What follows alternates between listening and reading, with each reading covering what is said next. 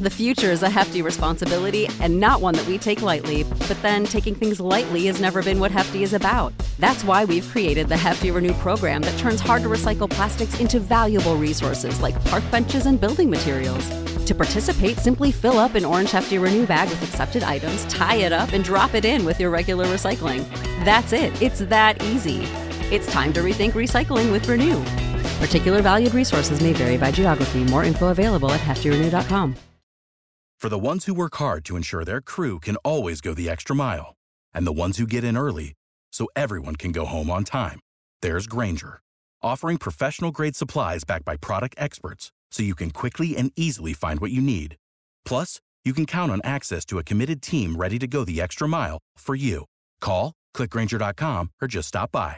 Grainger, for the ones who get it done.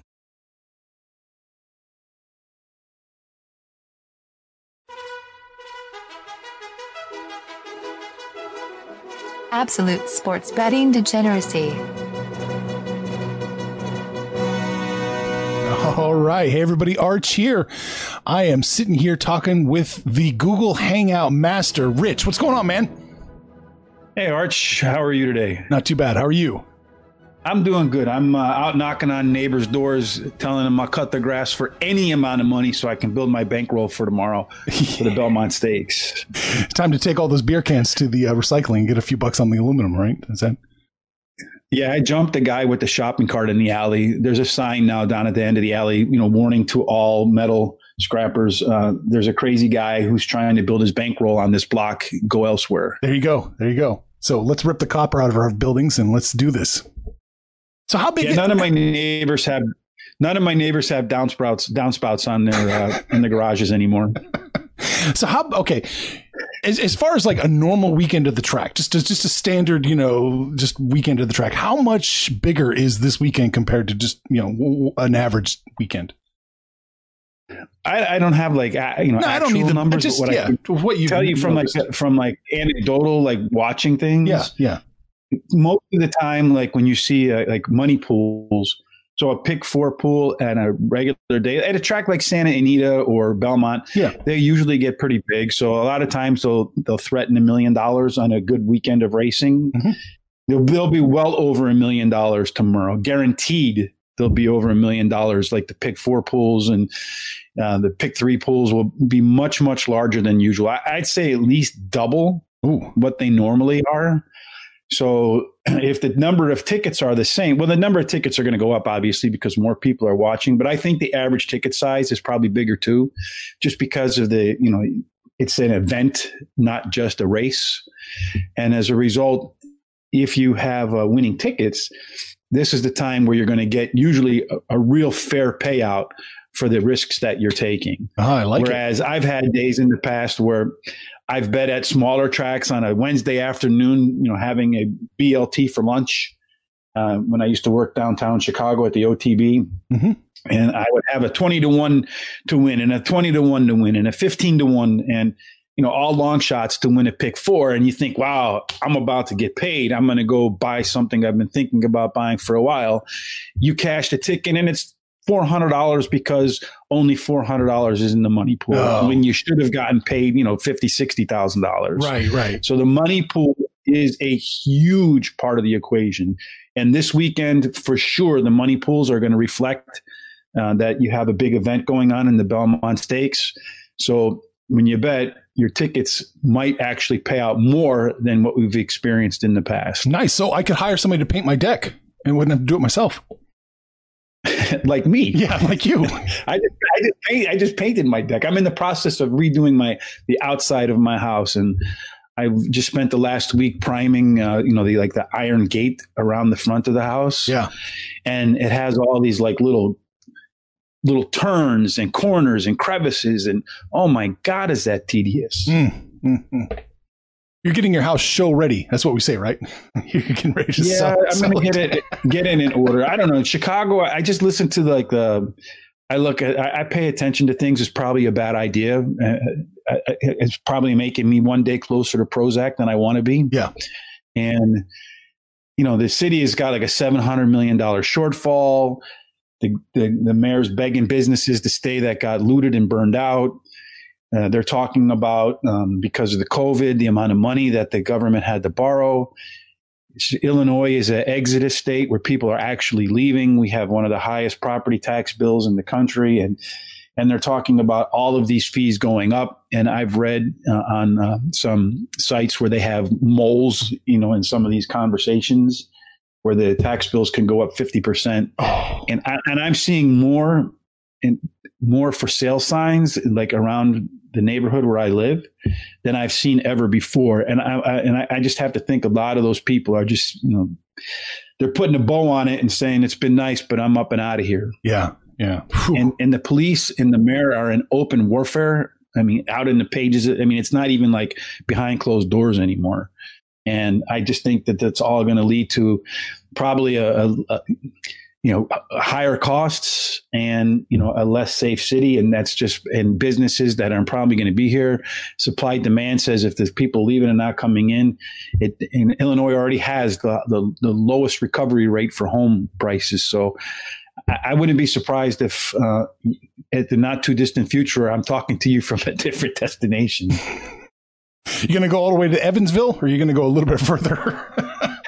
Yeah, maybe I'm going to come to Missouri, to the Ozarks, and so I can go swimming with hordes of people. You need a log cabin. That's what you need. Yes, me and Abe. Yeah, there you go. I don't know who that is, but all right. Abe Lincoln in his log cabin. Oh, yeah. I thought you were being cute on me. All right, let's talk horse racing. I'm not cute. Horse racing. What are we looking at? So, yes, Belmont this weekend. So there's 6 races at Belmont that are stakes races. And we're going to start, the second race, but we're going to start with race number 8. So we're going to do the 2 races leading into the Belmont Stakes and then the Belmont Stakes itself. And that way, perhaps we can put together some tickets for pick 3s that end with the Belmont Stakes. And that should be a pretty sizable pool of money as well. And I do think that in the first, in race number 8, the Acorn Stakes. Mm-hmm. And then in the Belmont Stakes itself, we can limit the size of the ticket because there's a couple of horses that are probably standouts. And then in the middle race there, race number 9, it's a little bit more wide open. So maybe we can find some value there and go ahead and up the ante, so to speak, or up the payout if we happen to catch the right combinations. Let's do it. So in race number 8, the Acorn Stakes, it's post time is 4:15 p.m. Eastern. They're going to run 1 mile on the dirt, 3-year-old fillies, field size of 7.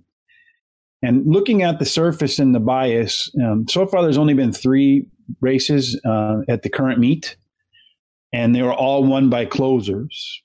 However, I keep data, and this is probably not a bad thing for people who are serious about horse racing, is to go and if you have a particular local track, so I know for me, Arlington and Hawthorne are the local tracks, you can just keep data, throw it in an Excel spreadsheet where you have like the race type, the distance and all that sort of stuff. Mm-hmm. And then you can start to build like a profile of a winner. And it'll help you find some value in tickets sometimes. So you might find a horse that fits that particular style that hasn't run well at different distances. And now he's in a distance or she's in a distance that fits. So that's one of the things I do. Yeah. So looking back, let's hold on just one second. I want to pick that. I want to play with that thought just a little bit deeper. So when we're building a profile, we're building a profile of the horse or the track. Like what kind of horse wins it, which track, or we're looking at the horses and how they do at the various distances and whatnot. Yeah. So different distances, because maybe a track lays out, have different sorts of biases. So for example, some race tracks are a mile, the oval, some are 3/4 of a mile, some are other distances. The turns might be a little tighter. For example, like at Laurel, I think the Laurel Park in Maryland, the turns might be a little bit tighter than some other tracks. They're not as wide or maybe banked. So there are a lot of different variations in terms of the track. It's not like an NFL field that's a standard size or an NBA basketball court. It's more baseball. Right. And because of, more baseball. And because of that, each track has its own kind of like edges, if you will, or advantages. And by keeping a log of horses that win, at a particular length and track surface. So like 6 furlongs on the dirt versus 6 furlongs on the grass, that sort of thing. Mm-hmm. And at Belmont Park and some other parks, they actually have a inner track turf course where the turns are really tight and like the circles are much smaller because it's inside all the other tracks. Then they have the main track, which is the dirt track. And then usually outside that, they'll have a grass track, right? So each turn, as you can tell, just because of the way that the circle or the oval is made, the inner track is going to have the tightest turns. The dirt track is going to have the, average turns, if you will. And the outer turf track, the turns are going to be much wider and longer and spread out. So different horses perform differently on those type of surfaces. So you might find a horse, for example, that doesn't run a 2-turn race as well as it runs a 1-turn race. Okay. And because of that, when the horse goes from a 2-turn race to a 1-turn race, maybe he was just horrible or she was horrible in the 2-turn race, but now it's in a 1-turn race. And, when the horse is in a 1-turn race, it does just fine. Okay. And because of that, most bettors are going to look at the 2-turn performance and say, oh, that horse sucks. And they're not going to bet on him, right? Mm-hmm. Whereas if you have that little bit of inside information, if you will, then you'll say, well, wait a minute. When a horse runs 6 furlongs on 1 turn, he does just great. So he's 10-1. Bettors aren't taking him. I'm going to take a flyer here because his history says that he fits the track bias. Gotcha. Okay. So that's what I mean by that. Yeah, I just wanted to follow that thought. Yeah, cool. So in this particular race, it's a 1-turn race because Belmont is one of the longer tracks. So they come out of a chute, run onto the backstretch. So it's only 1 turn. So post position really doesn't make that much of a difference. I don't think, because they have a long stretch to run, and there's not an immediate turn. So a lot of times a track will start, and the horses have a very short amount of time, amount of track space to run before they have to make that first turn. And because of the way they're spread out, the horses that are inside, they're the ones that are likely to get to that turn first. So it means the horses on the outside really have to run harder than they probably want if they want to be close to the front. So they might burn up more energy than you want your horse to do if they get an outside post. Mm-hmm. Because at Belmont, that's not really the case on 1-turn races. And a lot of these longer routes, like a mile, most tracks, a mile race, you're going to turn 2 times. Here, you're only turning once. And because of that long backstretch, post position's not really going to play a factor. So really, the best horses should be able to get to the turn and get to the turn first, which gives them an advantage coming out of the turn, heading for home. Okay. So here we have some youngins that are going to be running. They're 3 years old, but a lot of the horses don't have a lot of experience. I think the horse that has the most experience is maybe run, 6 times, 5-6 times. And a lot of the other horses that are in this race have 1 or 2 races under their belt. And the favorite is the 1 horse.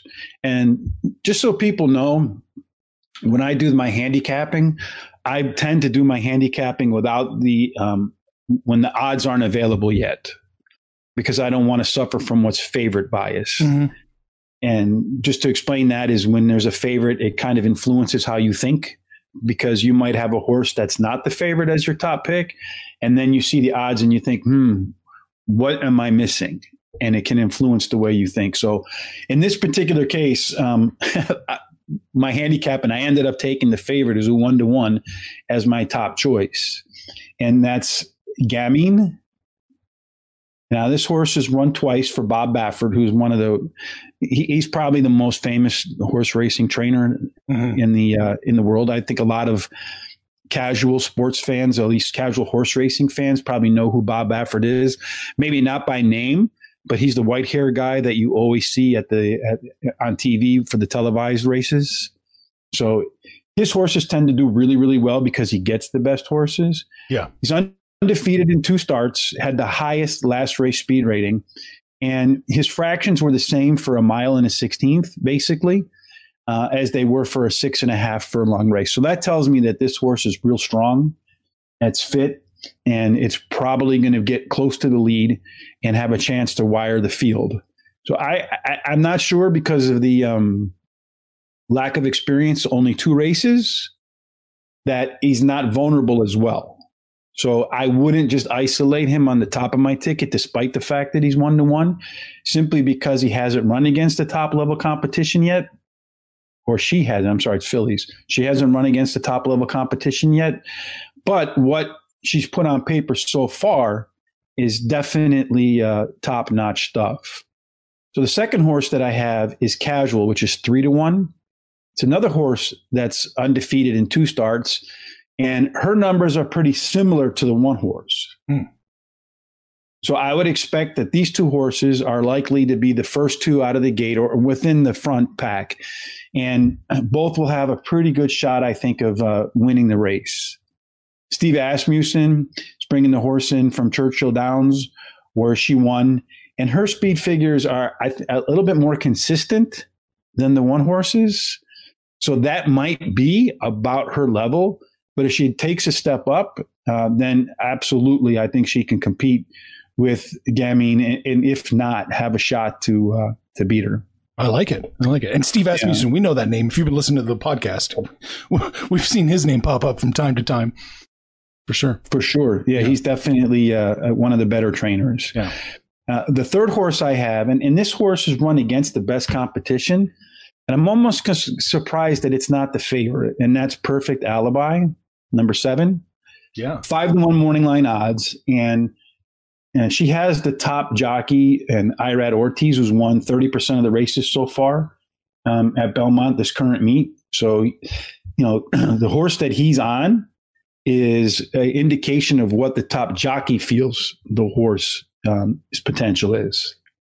And this horse ran in the Breeder Cup Juveniles Fillies race back in November. So it was considered one of the better horses in the better 2-year-old horses, female horses in the country last year.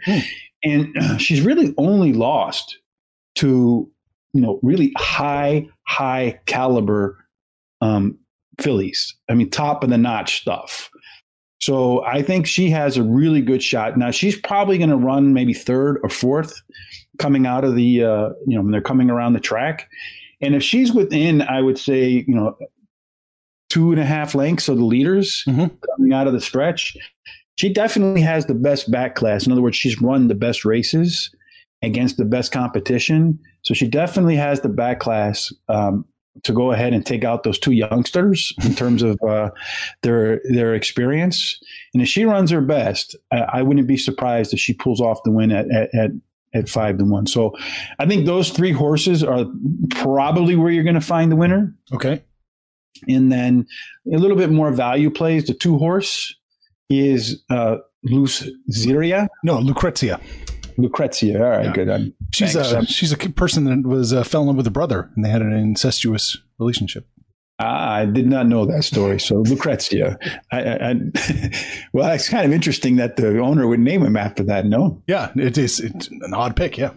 Yeah, I wonder what that story means. But anyway, she's always near the front as well, but she's kind of faded a little bit against some stiffer competition. So I do think she has a pretty good chance. Last time out, she lost to another phenomenal horse, Swiss Skydiver. And as a result, I do think she'll be in the mix. She's hit the board in 5 of her 6 lifetime starts. I see that, yeah. Ran 2nd last time. I just don't know that she's going to be the caliber of the top 3 picks. She hasn't run the competition that Perfect Alibi has run. And her numbers don't seem – well, we kind of have a better picture because she's run 6 times. That's the most experienced horse in the field. And you see her numbers are pretty consistent. So you kind of know what you're going to get from her. Whereas the 2 horses that haven't run as much, I think there's still more upside in those horses. So if they unleash that upside, that upside will be higher than what the 2 horses been able to accomplish so far. I gotcha. Okay. And then we round out our picks with the 5 Glass Ceiling and number 3 Water White. Those are our alternative picks. Okay. So in terms of putting together crafting a ticket, I do think the 1 is vulnerable, even though it's 1-1, simply because of its lack of experience. Casual is also a horse that's kind of lacking experience. But if their potential shines through, I expect one of those two will win.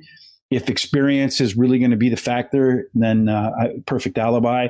So, like, if we're going to put the pick 3 ticket together, if I were going to bet a pick 3 on Saturday, which I will, I would put the 1, 4, and 7 as my horses to win this race, the Acorn Stakes, so race 8.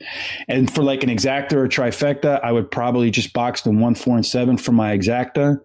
And for a trifecta, I would go with 1, 4, 7 to come in first place, 1, 2, 4, 7 to come in second place, and then for sure the 1, 2, 4, 7 for third. I might throw the 5 in there, but I think I would just stick with those top 4 horses. Just stick with the 1, 2, 4, 7 combos. Okay. If you want to put a little bit more money in, then you add in the alternatives just in case one of them hits at a higher price. Because, like I said, with the money pools, it's worth investing a few more dollars. Mm-hmm. Because if you hit with a long shot, it's going to definitely show up in the payouts. So Don't be afraid to add the alternatives. So one of the things I like to do let's rewind a little bit. Sure. One of the things that I like to do when I'm looking to make my bets, right? So I don't want to be so hard and fast that this is what I'm going to do no matter what. Right. I kind of want to let the conditions dictate where I want to put my money sometimes. So let's say, for example, number 5, our alternative pick, Glass Ceiling, morning line, it's 20 to 1, mm-hmm. right? Yeah. She's won her last 2 races, and let's just say for whatever reason she goes to 50 to 1. That tells you almost no money's coming in on that horse. Right. At 50 to 1, I'm going to throw her in my tickets just in case, because my handicapping says she's got a shot, have her ranked 5th. So it wouldn't be much of a stretch for her to find her way to 3rd when the race is over. Mm-hmm. And if you had a trifecta, let's just say Gammon wins at 1 to 1 and Casual's the second favorite at 5 to 2, and then Glass Ceiling comes in 3rd at 50 to 1. You just turned a ticket that might have been $30 into a ticket that's $100. Yeah. No, yeah.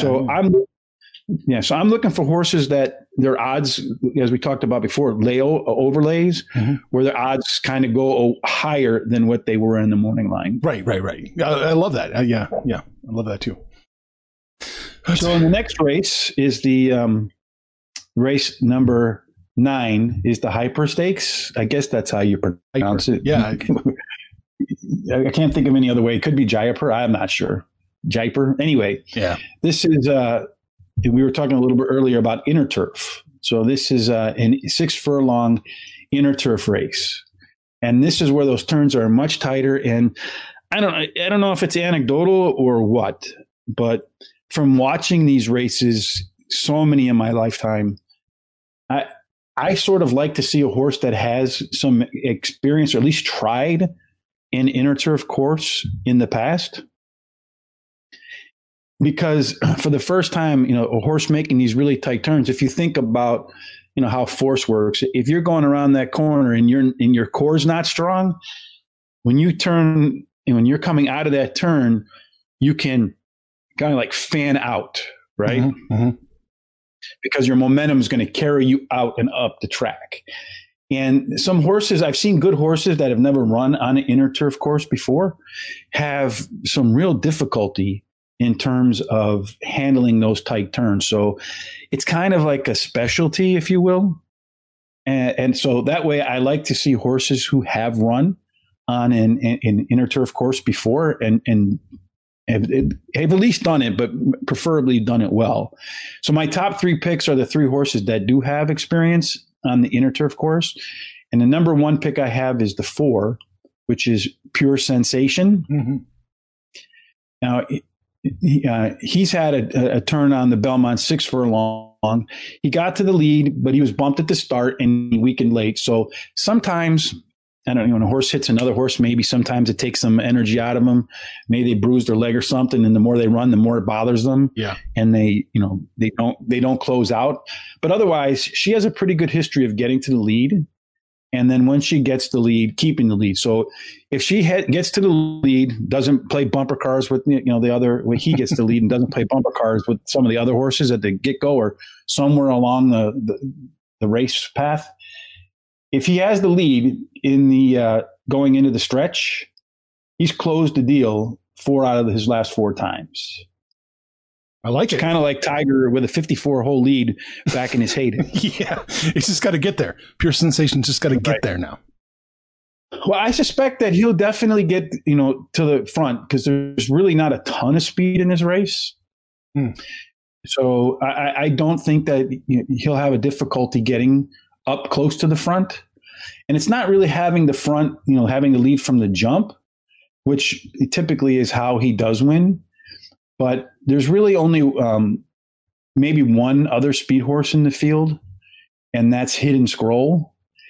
Hidden Scroll's only had one run on turf. It was a regular turf course, and he stumbled at the start and tossed to jockey John Velasquez. So we don't really know how Hidden Scroll is going to run on turf. Prior to that, he kind of got to the lead or close to the lead and then tried to close the race out as they headed to the, to the finals, to the wire. But I don't know what Hidden Scroll is going to do on the turf. Nobody knows. So it's kind of a flip of a coin. So he could get to the lead and take the field from start to finish at a decent price. But it's not a risk I'm willing to take because I don't have any idea what the horse is going to do on turf. And nobody else does. On the plus side, he's put a lot of really strong bullet workouts in on the turf. So that tells me that he does like turf. But practicing is different than actual performance, as any golfer will tell you. Yeah. When I get the range before I'm golfing, every drive is straight. Every iron is on target. I get to the course and none of it's working. So I want to see it on the track before I go ahead and, and allocate my dollars to it. My hard-earned lawn mowing dollars. Right. Allen Iverson would agree with you too. Yes. Practice? We're talking about practice. We're talking about practice? Yes. So the second horse is Alexandra. Okay. And she's got 2 trips on, this is a female running in a race full of boys. And female horses tend not to be as strong as male horses. I'll just leave it at that. Yeah, I'll just let you take that. You take the reins here on this one. I'll sit back. Yeah, no, I don't want to be canceled in the horse culture. So but she's run really well on the Belmont turf course, the inner turf course. 2 tries in the last 10 races at 6 furlongs, and right at the wire was able to steal the victory for both of them. So her experience on the inner turf course tells me that she can compete with the boys.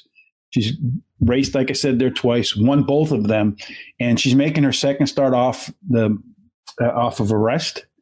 Her history says that she's going to make a pretty good improvement from the first race to the second race, and her last race was already the top speed figure for this field. So if history holds, or at least rhymes, she'll be better than she was in the first race, and she's already shown that she can handle the 6 furlong inner turf course with 2 wins at Belmont. That's a record I just can't, throw out the window and ignore. Okay. What's this? There's a note. Next horse. Well, there's a note next to her name says AUS. Is she Australian or what's that? AUS. Yeah, from Australia. She's Australian. Oh, okay. Yeah, and her dad's from Brazil, or her grandfather's from Brazil, so she's truly an international horse. There you go. All right. Yeah. So now you'll see like GB for Great Britain. Yeah. I think MX for Mexico. So a lot of times, like obviously, I'd say the 2 main, and there's probably a third now. The U.S. is is like where the best horses run, and then Britain is probably where the second best group of horses run, and then the United Arab Emirates is probably catching up in terms of the quality of horses that they're playing there, because they're able to really up the amount of pool money that's available, jackpots that are available for the horses. But the United States has by far the largest stakes purses available for horses on a regular basis than any other country. So most of the best horses come here. So you'll see horses from Great Britain. It's probably the most common international transfer. You see some from Brazil and Chile from South America, probably the second most, some from France and Europe, but it's rare to see a horse from Australia. So it's really, she would have been probably a superstar, like a Secretariat down there. But she competes here and has done exceptionally well. So good for her. When you see those, that's where you know. Yeah. And it's good to know, too, because you have to kind of have a sense of which countries ship up really good horses. And, the trainers, much like probably, baseball scouts, are scouring the world for these horses now. Mm-hmm. And when you see a good trainer pull a good horse, a horse from an international horse, their scouting department, if you will, is letting them know that this is a horse that can compete at the highest level. All right. So our third horse is number 7. And that's White Flag, where we get a little bit of value here at 8-1. Okay.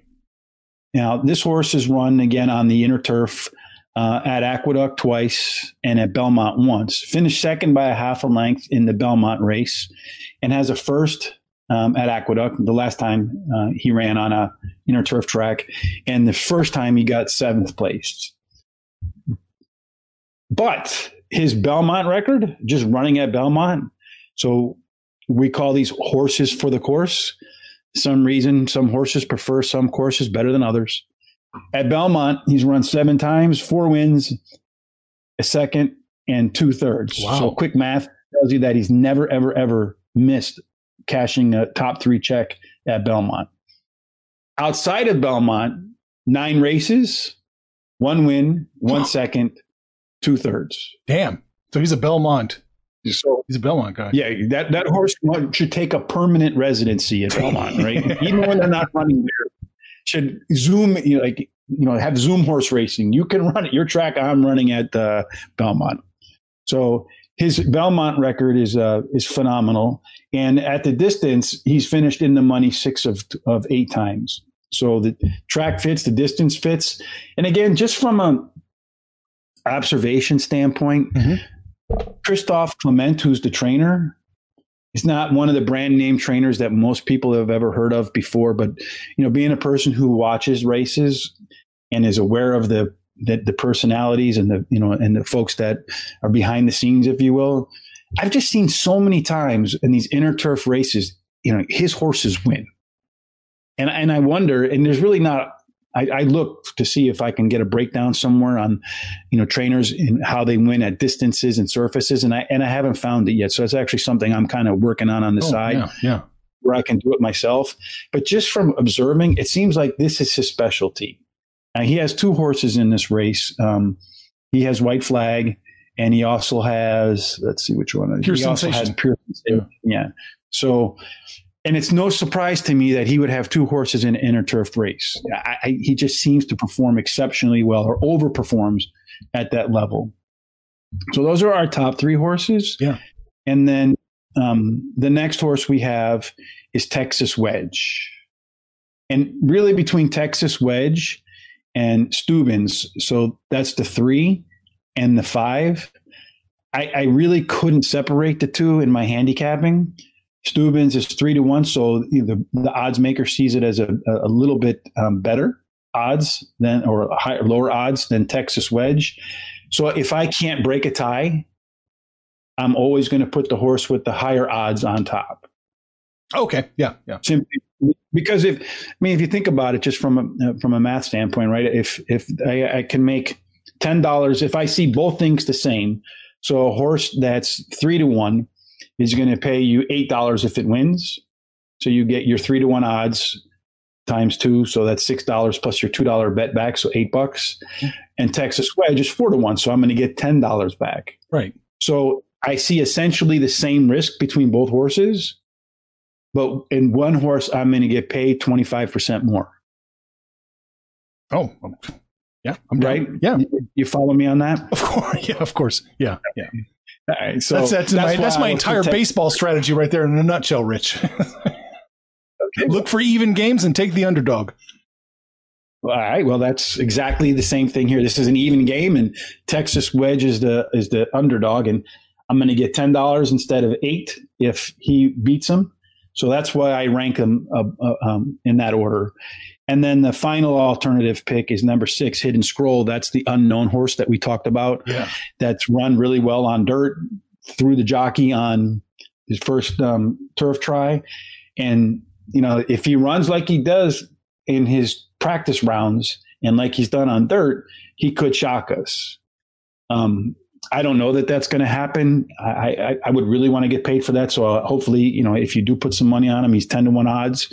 But I really do like the fact that the top 3 horses have got experience on the inner turf track. I expect that experience will pay off.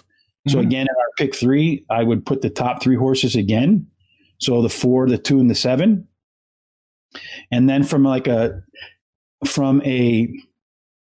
exacta standpoint, I would probably put the 4, 2, 7 on top.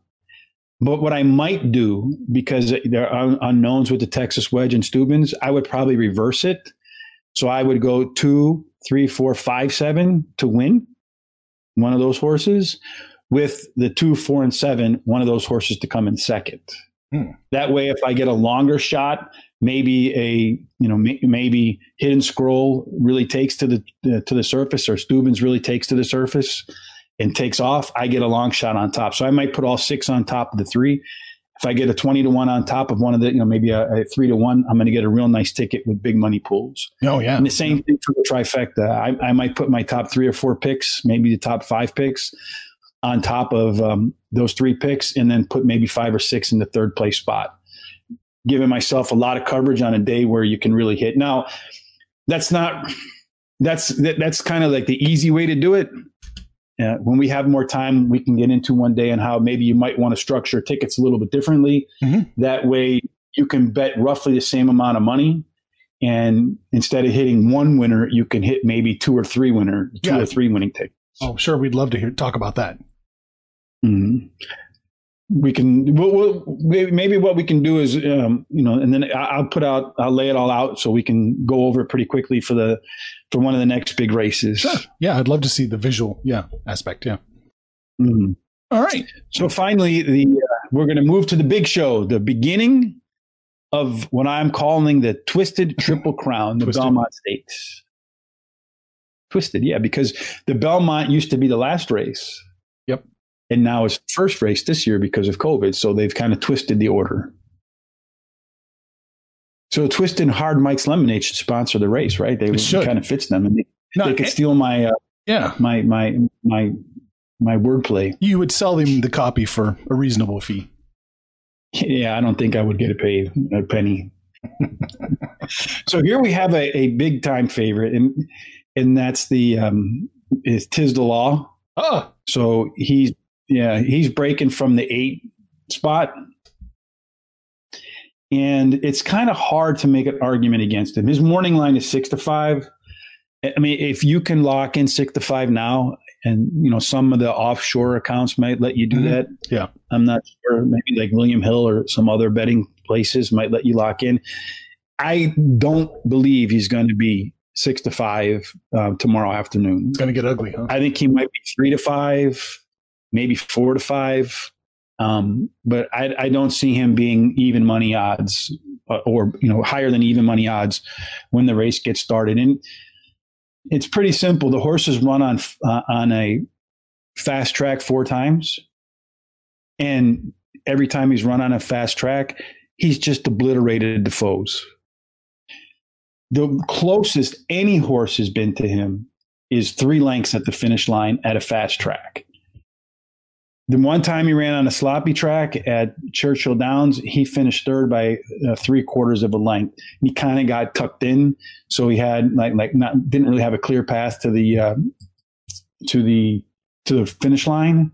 So I think it's going to be, and I don't want to get too out of hand here, to try to pick something just to beat the favorite. He is the horse to beat. The way that this race sets up now, normally, and we were talking about this in the race number 8.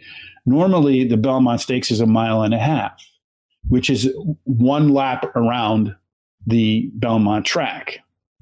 So that would be 2 turns. In that case, having the 8 post might be a detriment. But this time, they're starting all the way at the back of the chute, so they have at least, I'm going to say, maybe a 1/4 mile run before they get onto the track. And it's just this long straightaway. and there's no way that 8 spot's going to hurt him.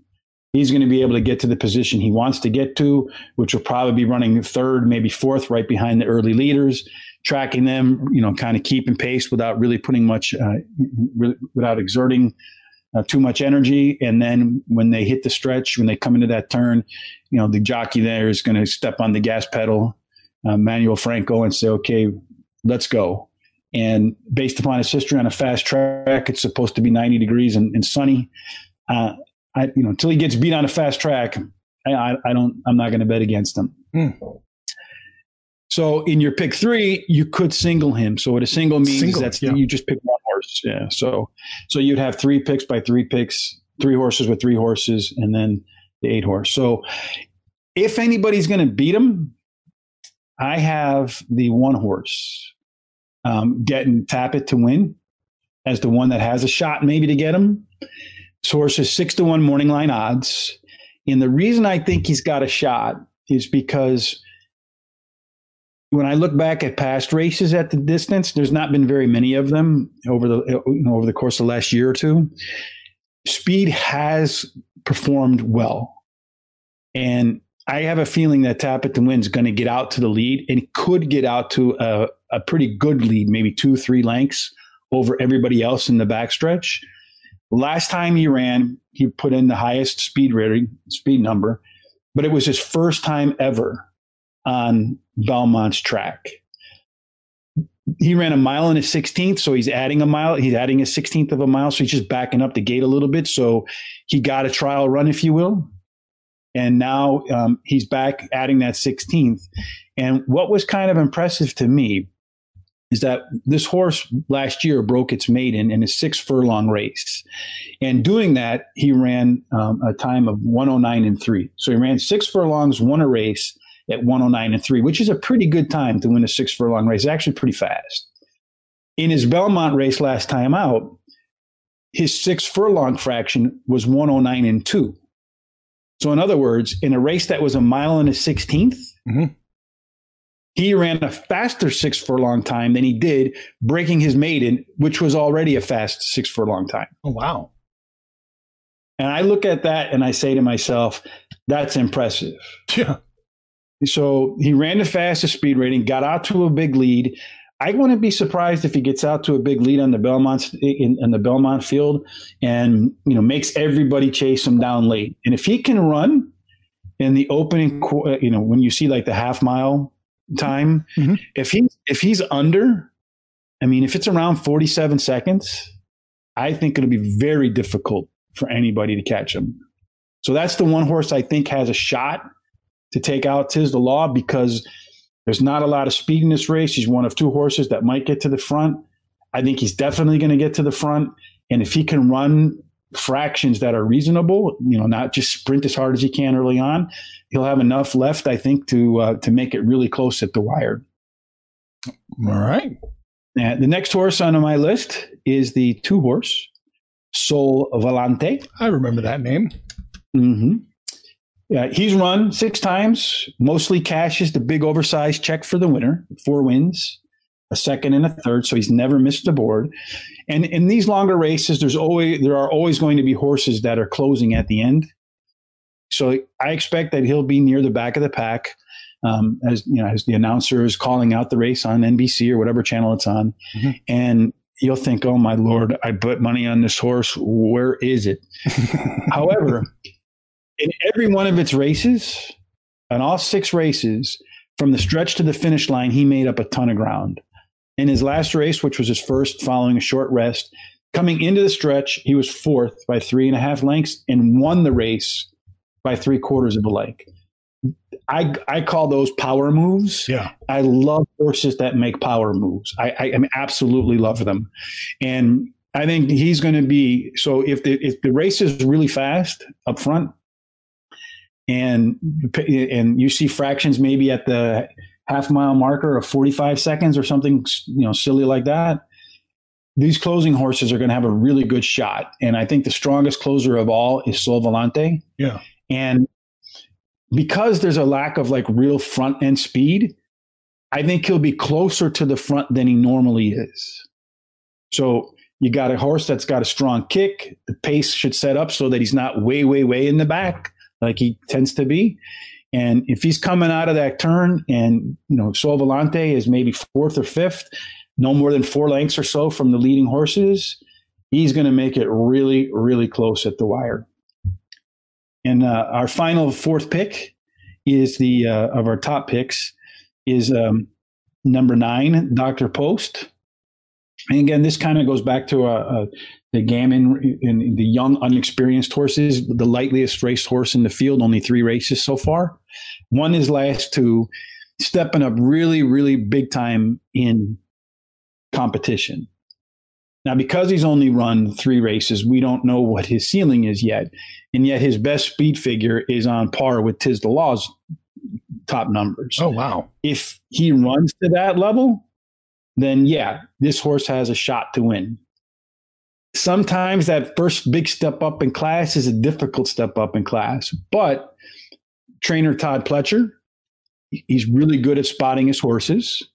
So I don't think he'd put his horse in there if he didn't think it had a legitimate chance. And early on, we talked about jockey Irad Ortiz. Well, Irad Ortiz is on Dr. Post's. So the top jockey, one of the top trainers, putting a horse where we're not quite sure where the top is into the field, I think, speaks well for the chances that this horse has to show up and be a big part of the story. So those are our top 4 picks. Tiz the Law, Tap It to Win, Sol Volante, Dr. Post. Filling out our alternative picks are number 5, Farmington Road, and number 10, Pneumatic. And I have Farmington Road listed a little bit higher than Pneumatic, but no particular order. I put them both in there because I think if it's a really fast race, Farmington Road might be the second best closer in the field. Okay.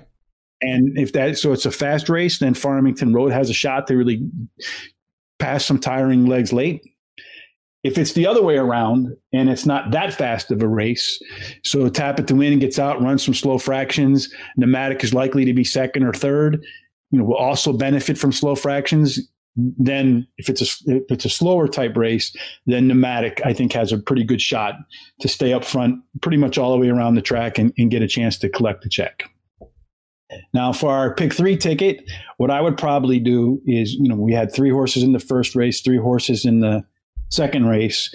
If you want to, keep the limit your outlay, single up to 8. But that's not going to give you if you have the first 2 winners and Tiz the Law wins, it'll give you the absolute lowest payout available for the pick 3 with Tiz the Law winning and your first 2 winners.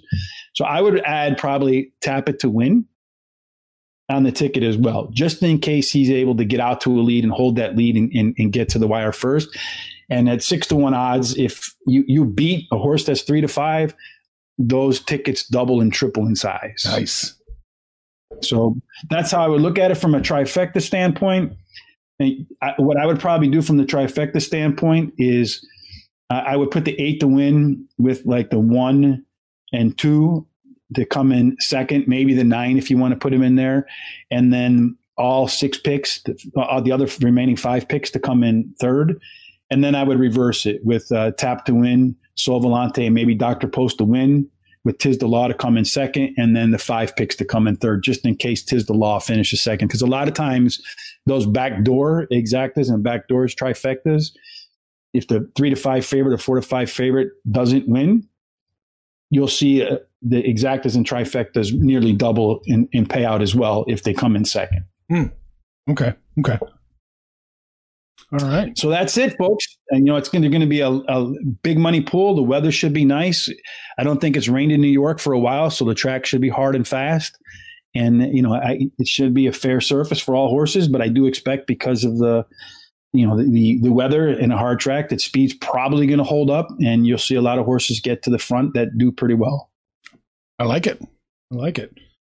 Oh, wow. We covered a lot of ground. Got a lot of bets. Yes, a lot of bets. Well, tomorrow, like I said, is the day these Triple Crown races, the Belmont, the Kentucky Derby, the Preakness, So usually from betting, what I've noticed is the Kentucky Derby and Belmont are usually bigger than the Preakness. And then you have like the Breeders' Cups in November, which are also very big money pools. So those are probably the 4 series of races that you really want to be a part of if you're a casual horse racing bettor. So if you're going to bet horse racing, tomorrow is the day to do it. I think there's something like 20 some odd tracks running too. So you can keep yourself entertained in between races, because with these really big races like the Belmont Stakes, there can be like a 40-minute break between race number 9 and race number 10. And, if you're bored, just sitting there looking at announcers talking about horses, you can also bet on some of the other tracks that are available. And of course, we have them all covered, and we're having a pretty good week. So it seems like we're on it. And make sure you head on over to Guaranteed Tip Sheet. Yes. And let's hope we cash a ton of tickets so we can buy some fireworks and a lot of hamburgers and hot dogs and apple pie for the 4th of July celebration. There you go. I know. I love it. Yeah, man. Guaranteed Tip Sheet. Link's in the description. It's always in the description. Just click it and head over there. Get all if anybody's ever got any questions for me, you can always email me too. So my email address is gtsrichb@gmail.com. Yeah, I'd love to get that way. They can spy on everything we talk about. They don't need to spy on everything we talk. Yeah, well, Gmail does, right? Oh, Google does. Yeah. I haven't been kicked off yet, so I don't think I'm going to get kicked off anytime soon. I think if it was going to happen, it would have happened by now. Yeah. Well, I don't think you're going to get kicked out of Gmail. No. Well, they tried to kick you out yesterday, but they wouldn't let. Yeah, they did try to kick me out. I was doing my own broadcast, and they wouldn't let me. They wouldn't let my microphone work, so they wanted to make me look as dumb as I am. I keep telling you, man. You tell Chris I'm for hire producing. So yeah, I let him know. Yeah, 24 hours a day. We could do horse racing all day. We'll just line up guests and just put you in front of a computer, nonstop. That's my life anyway. In front of a computer constantly.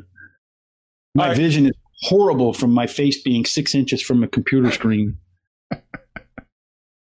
Oh, man. So is there anything else we need to know before I kick you out of here? Nah, the market, folks, is kind of in between recent highs and recent lows. I think that it's probably going to stay in between those recent highs and recent lows unless the second wave of COVID really becomes, you start to see some states re-lock down, in which case you can see the stocks drop like they did before.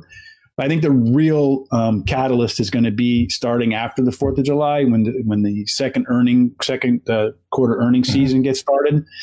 And it's not going to be so much, what they report, how they did, and what their financial scorecards were for the second quarter.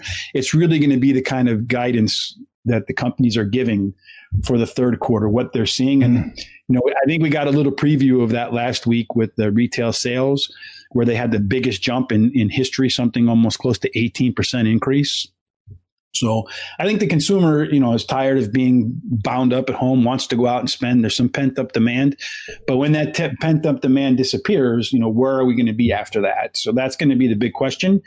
And executives in their conference calls will be answering that question. So if companies are seeing the demand, growing and returning back to normal, then I think you'll see stocks probably break out to new highs.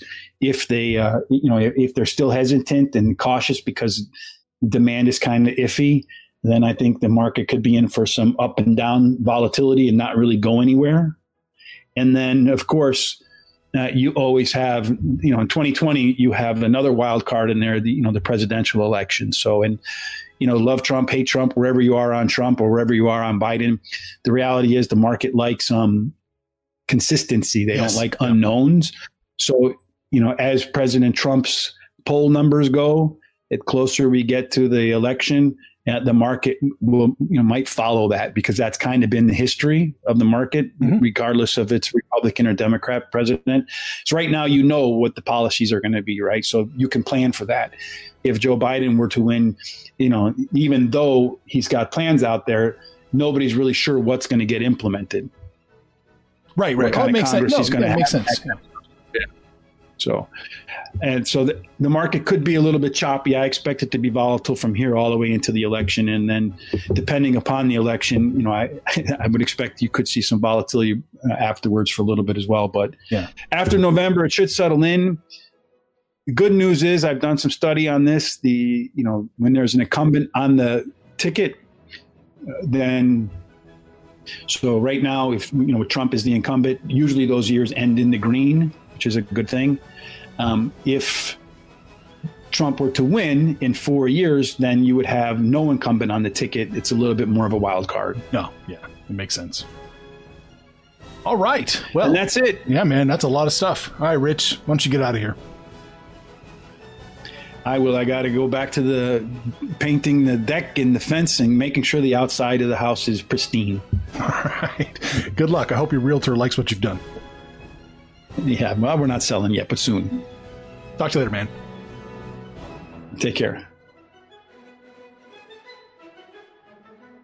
Information on this podcast may not be construed to offer any kind of investment advice or recommendations. Under no circumstances will the owner-operators of this podcast be held responsible for damages related to its contents.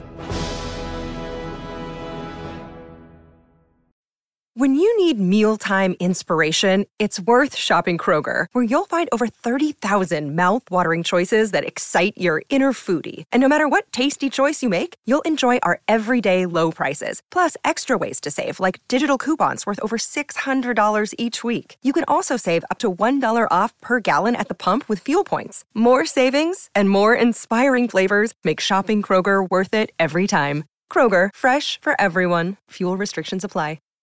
Save big on brunch for mom, all in the Kroger app. Get 16-ounce packs of flavorful Angus 90% lean ground sirloin for $4.99 each with a digital coupon. Then buy 2, get 2 free on 12 packs of delicious Coca-Cola, Pepsi, or 7-Up, all with your card. Shop these deals at your local Kroger today, or tap the screen now to download the Kroger app to save big today. Kroger, fresh for everyone. Prices and product availability subject to change. Restrictions apply. See site for details.